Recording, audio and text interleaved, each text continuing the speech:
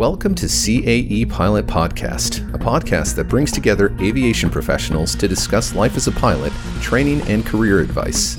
You can find us at cae.com/CAE Pilot-podcast or subscribe to our show on your audio podcasting platform of choice.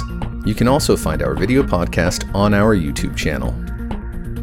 Welcome to the CAE Pilot Podcast. Today we're thrilled to have Eva Claire Marseille, also known as Fly with Eva, who happens to have graduated from CAE as a CAE pilot. How's it going, Eva? Thank you for having me, yeah. Thrilled to have you. You've been flying throughout the COVID-19 pandemic, and we really thought it would be cool to get your perspective on being a pilot at this very interesting time. And I know that you're actually on a layover right now. So where are you? Yeah, at the moment I'm on a layover. I'm in Anchorage, Alaska. I'm going to fly to Hong Kong in a couple of hours from now. Yesterday I flew to Chicago and back. So I'm here in my hotel room in Anchorage. And a lovely hotel room it is. Before we get into what it's like to be flying around these days, maybe you could, for the people who don't know you, just tell us a little bit about yourself, your journey to becoming a pilot, and a little bit of where it has taken you so far. Yeah, sure. I did my ATPL course with CAE from 2008 to 2010. And then it took some time because the job market was not ideal when I graduated. But then I got a job in a well-known low-cost airline in Europe, flying passengers on the 737 for this airline. And then I got an opportunity in Hong Kong, and I managed to secure a first officer position flying the 747 freighter around the world, basically. So that's what I'm currently doing. I've been doing so for the last 2 years with this airline. Well, that's awesome, flying the 747. You're so lucky. I think that's what a lot of pilots aspire to fly the Queen of the Skies. You mentioned that you started your career in Europe, but then you ended up in Asia. How did that come about?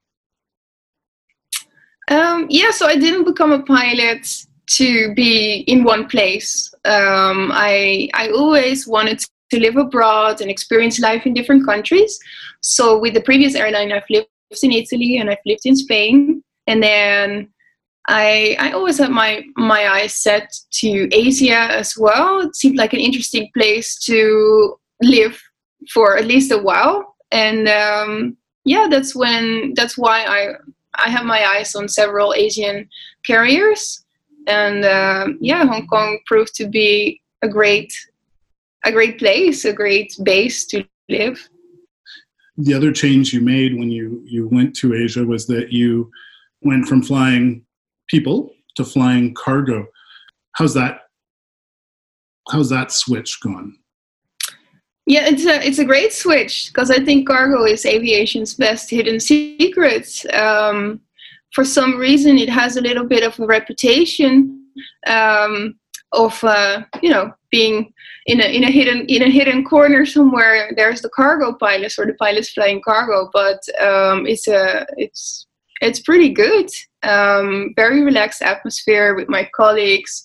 There's no passengers on board, so if in case there is a delay, no stress because the boxes, they don't care.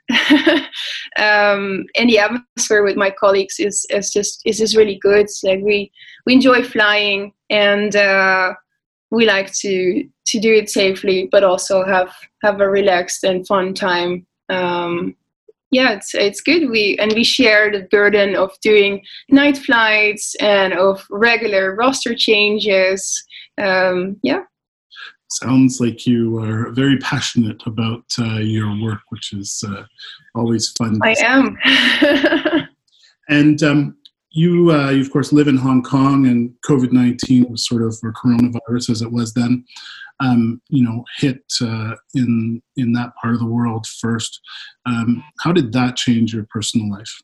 First, it was quite scary because it was something that was only centered in China, and then in Hong Kong we're on the border with China, and then not in the rest of the world. And then suddenly all the eyes were on my part of the world, and then people are used to wearing masks. Like the local people, they always wear masks when they have a cough or something, just as a courtesy in public transport, because it's very crowded and you just don't want to infect someone else with your normal flu in that case.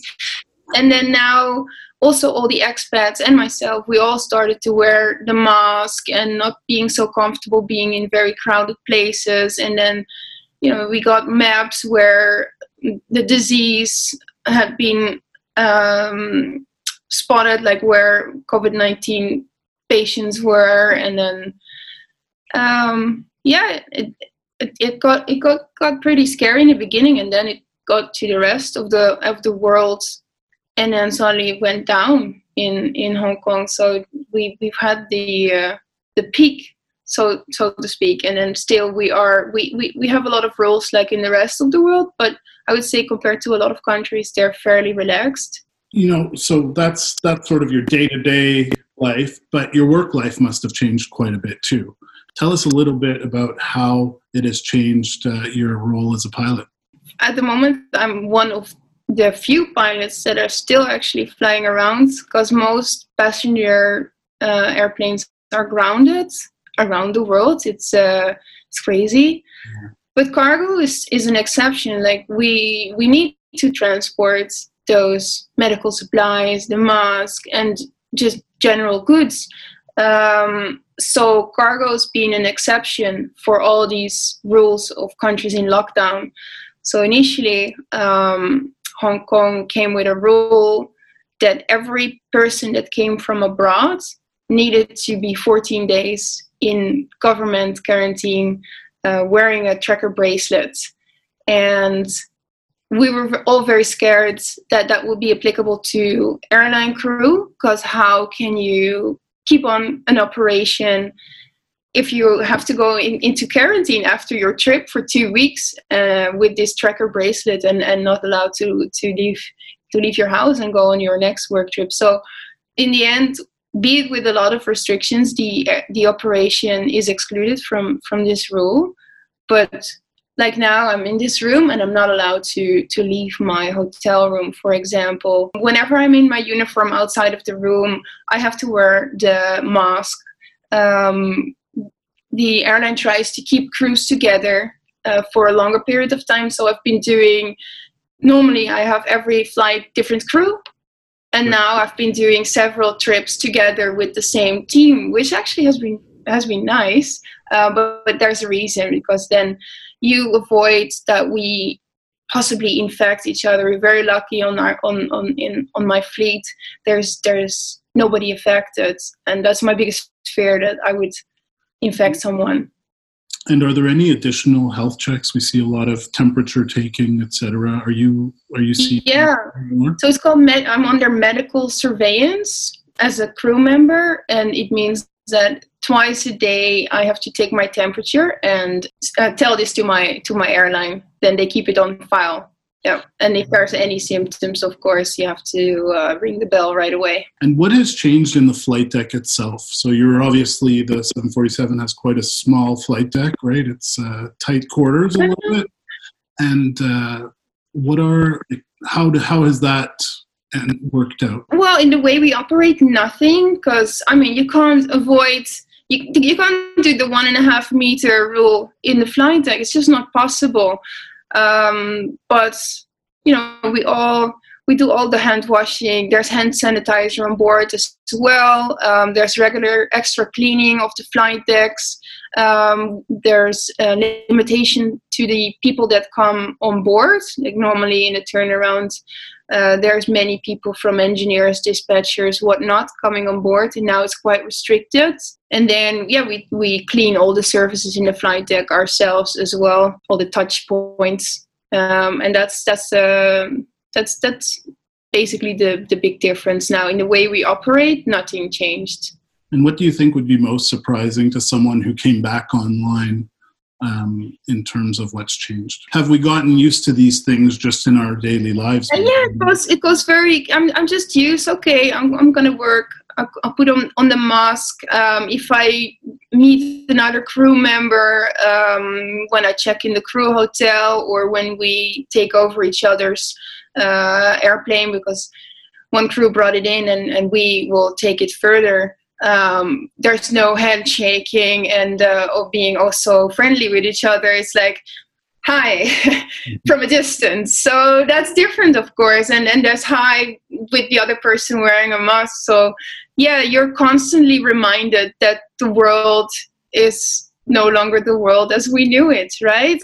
Like everybody, but that's especially moments that it's very confronting. You touched on it earlier. We hear a lot about frontline workers. So obviously the doctors, the nurses, but also the people who are delivering meals and keeping the grocery stores stocked and getting goods from one place to another. So in my mind, I see you sort of as a frontline worker. Do you have a sense of pride when you think that you mentioned you deliver masks and all that? Do you have a sense of pride that you're somehow helping out in the crisis through your work? No, I think I'm just doing my job. It's nice that suddenly cargo got an upgraded status, because yes, we do supply those goods you mentioned, but it doesn't fill me with pride. I'm like, I'm just doing my job. Well, maybe you're a bit too humble, but you're right. We do hear about these flights, certainly, bringing these supplies.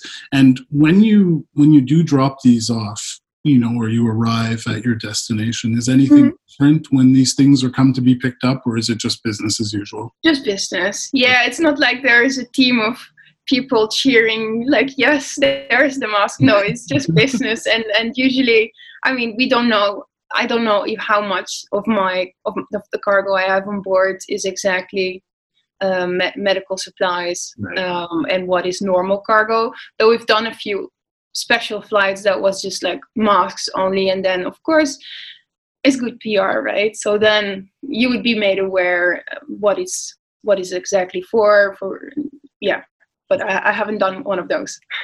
This is a significant point in time in aviation, right? And if we look back to the last one, it was probably 9/11, right? And there were significant changes after that. I think of the reinforced flight deck door. I think of the enhanced screening that we sort of all now have become used to. And I think there'll be changes after this as well. But what do you think those changes will be? Because you're out there. So what do you think will change as a result of this pandemic? I wish that I was so smart and I had that insight, I think indeed the industry as we know it's gonna change, but how and what kind of rules will be put in place, and will it get back to where it was? Probably not, and otherwise not that quickly. I don't know how the next months will look like. When can we start flying passengers again? How can you do, every country is slowly making up its mind, how are we going to do this? And they're also, it's new to everybody, to politicians, to in every industry. So I don't have a crystal ball. I wish I knew. There's a number of buzzwords that we've learned throughout this crisis, right? Flattening the curve is one of them. Mm-hmm. And I think the next one that we're going to start to hear is the new normal. I think that your answer is much like the answer that everyone would give right now, is that we're not sure what lies ahead. Tell us a little bit about what it's like to go to a place like Chicago, which is always bustling, and now all of a sudden to see these empty streets from... Oh, I thought we were going to talk about fun stuff.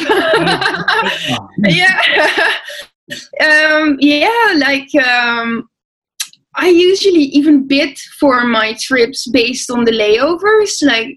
Usually they're very short. So if I see there's 48 hours in LA, I'll try to get it. And then when I get it, I go hiking, I rent a bike and do this beach cycling and go out for dinner. And I'm just always outside of the hotel and planning fun stuff and usually meeting friends as well, or people through social media even. Like I love meeting people all around the world like that. And now it's just you go in your crew transport from the airplane to the hotel, and you're not allowed to leave the room, not even to go for a meal, not to go to the gym, just stay in your room until your next duty. And that's a bit rough. I mean, it is what it is, but it's, yeah, I recently was 5 days in Dubai. And I'd never been in Dubai, and we never have long layovers in Dubai, but now we have, because there was no passenger flights to help this rotation. So we had to wait till the next freighter plane would come, which was 5 days from when we arrived. So I was 5 days inside a hotel room in Dubai. I had never been there. And I have some friends there, and yeah, that's frustrating and not that nice. Well, and I completely understand you. I always tell people that, I saw the world one day at a time, typical layover being usually 24 hours back when I was doing it.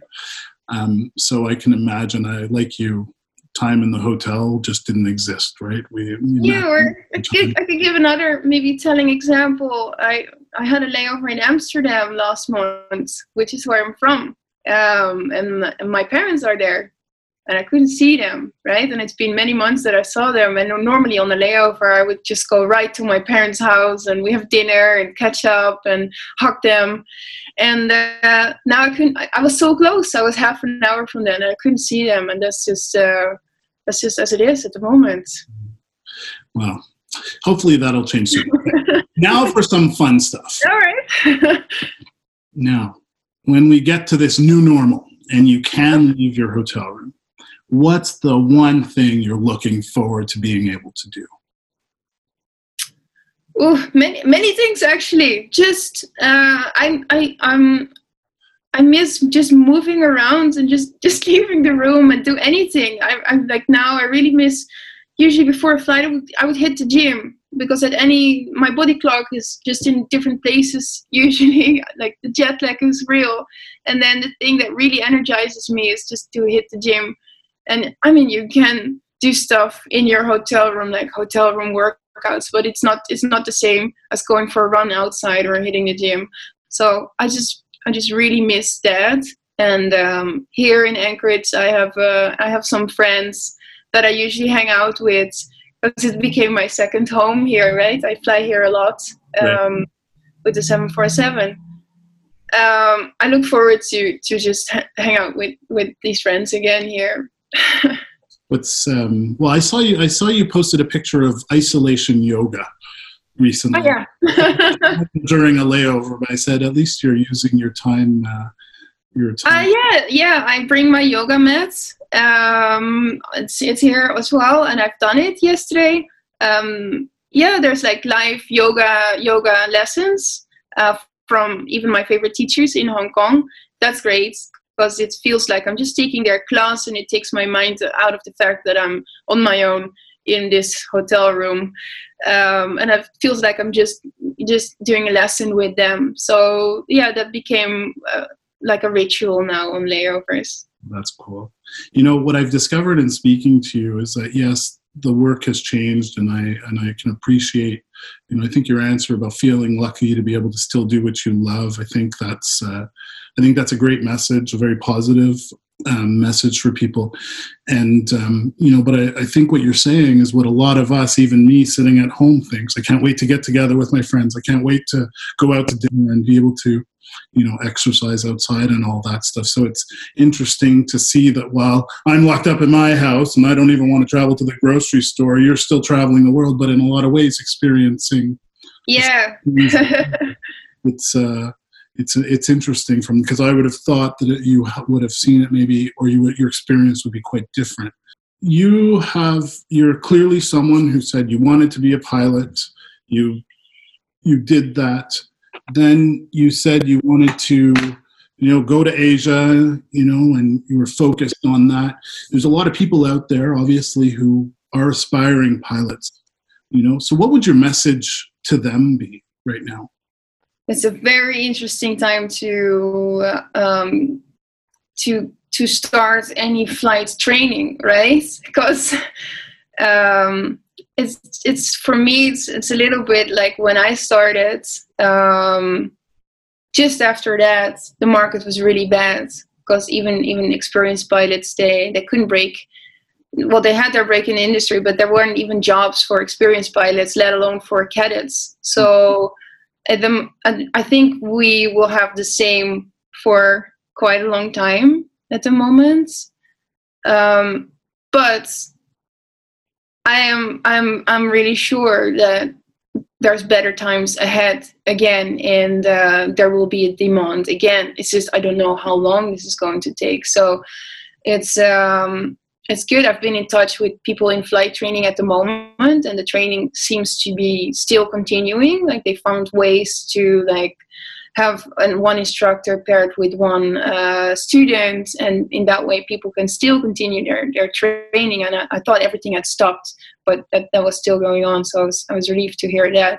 It's just I'm in touch with a lot of student pilots at the moment, and they're all worried about their future. And I think it will be very challenging to get a position, but it's just your own attitude is what makes all the difference. So if you give up, that's it, right? So the only person that can make the difference in your life is yourself. So if you keep moving forward, keep your skills on point, and keep applying and get yourself out there, then yes, it may take time. But when an opportunity is there, you're ready, and opportunities will be there.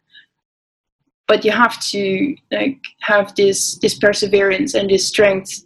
For me, it took 2.5 years myself when I graduated. And people around me gave up because they thought, I'll just do something else.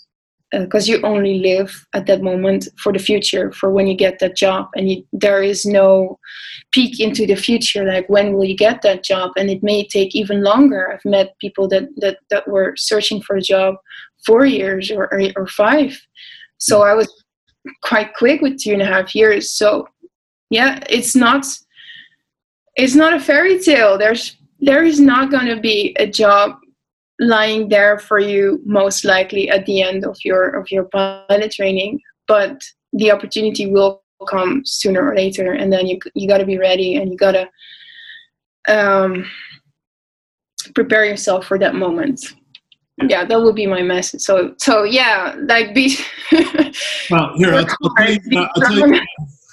It's funny because our cadets right now, and a lot of our training has gone virtual, right? We've had the opportunity to bring things to CAE has been actually very innovative in the way we've dealt with this. So we now have a lot of virtual training happening actually in Europe and the United States. So it's interesting from that perspective that, we've been able to keep people on their path. What inspirational words would you, if you had to take out the, oh my God, there won't be a job for you when you're done your training, if you just had to, if you had a young aspiring pilot in front of you, what would you say that is how would you inspire them? How would you instill the passion for flying that you clearly have? Being a pilot, it's more than a job. It's if you choose to be a pilot, you choose for a certain lifestyle. And you either love it or you hate it. Like, I personally love it. I love that everything in my life that comes through my job, I love it. I love living abroad. I love meeting different people all the time. I love that we have this responsibility on our shoulders every day. So I thrive on that every day your performance is monitored by yourself, by your colleagues. So there's jobs that people don't care about how you perform, right? And you don't get that feedback. And I love that because it's just motivating, and it keeps me sharp. And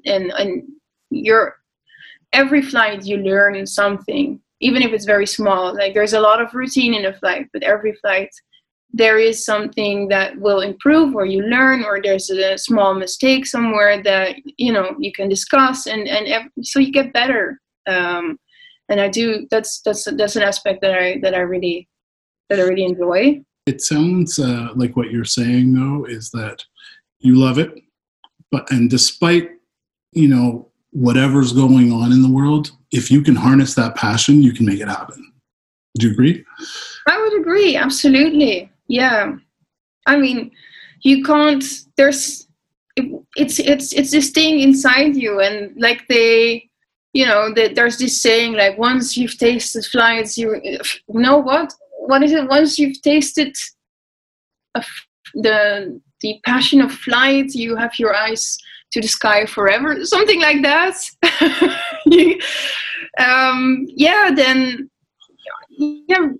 But people that currently are not flying, it's also like, wow, I really miss being in that flight deck, and then I hope I have a flight on my roster next month, because I just it's part of who you are.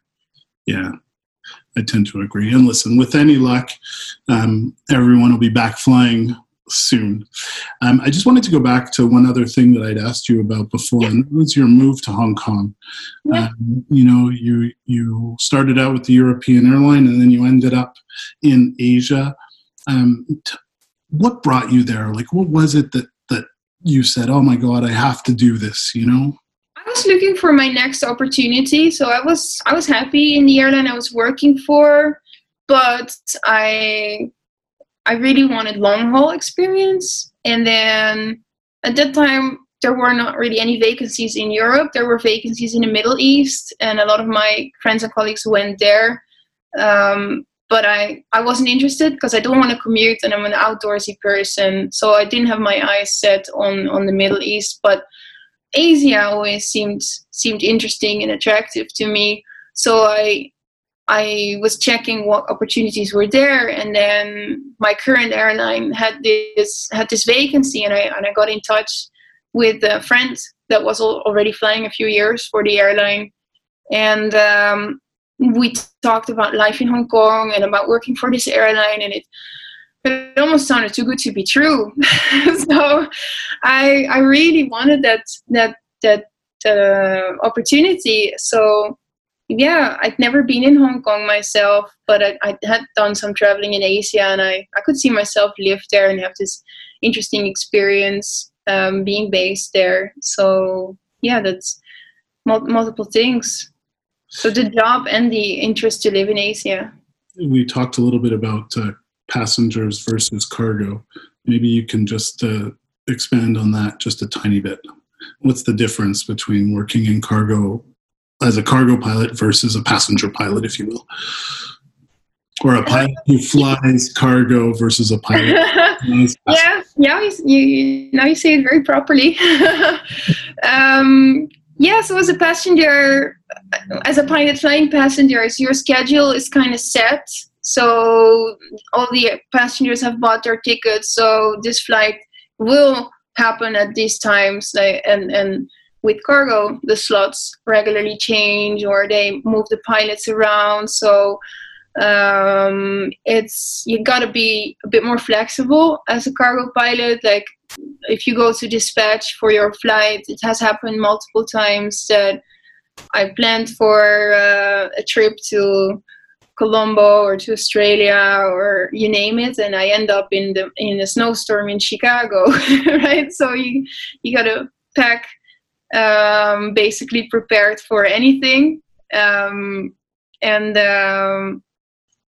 there's a lot of night flights and jet lags, because you keep hopping around. Like sometimes I'm in the States for 8 days, but then there's also time zone changes within the States. So then one day you're here and then you're 2 days there, which I like it. And I also don't mind not knowing always where I end up. Like, yeah, my work pattern is 8 days, but who knows where we'll go. Well, listen, I know that you're getting ready for a flight, so thanks again, Eva, for doing this. Where can people find you if they want to follow your journey? Yeah, on Fly with Eva on Instagram. Do follow or have a look. I'm like an open book on my social media about my work. You can ask me questions. I always show what my next trip is going to be and what I'm doing on trips. So it's like really giving insights in a 747 cargo pilot life. Awesome. Well, thank you so much. Have a safe flight tonight. And listen, I hope we have the chance to catch up with you again on CAE Pilot Podcast. Okay, that would be great. Thank you, Patrick. Thanks again. Thank you. Bye. Bye. CAE Pilot Podcast is brought to you by CAE, the global leader in training for the civil aviation, defense and security, and healthcare markets. For more information, check out cae.com.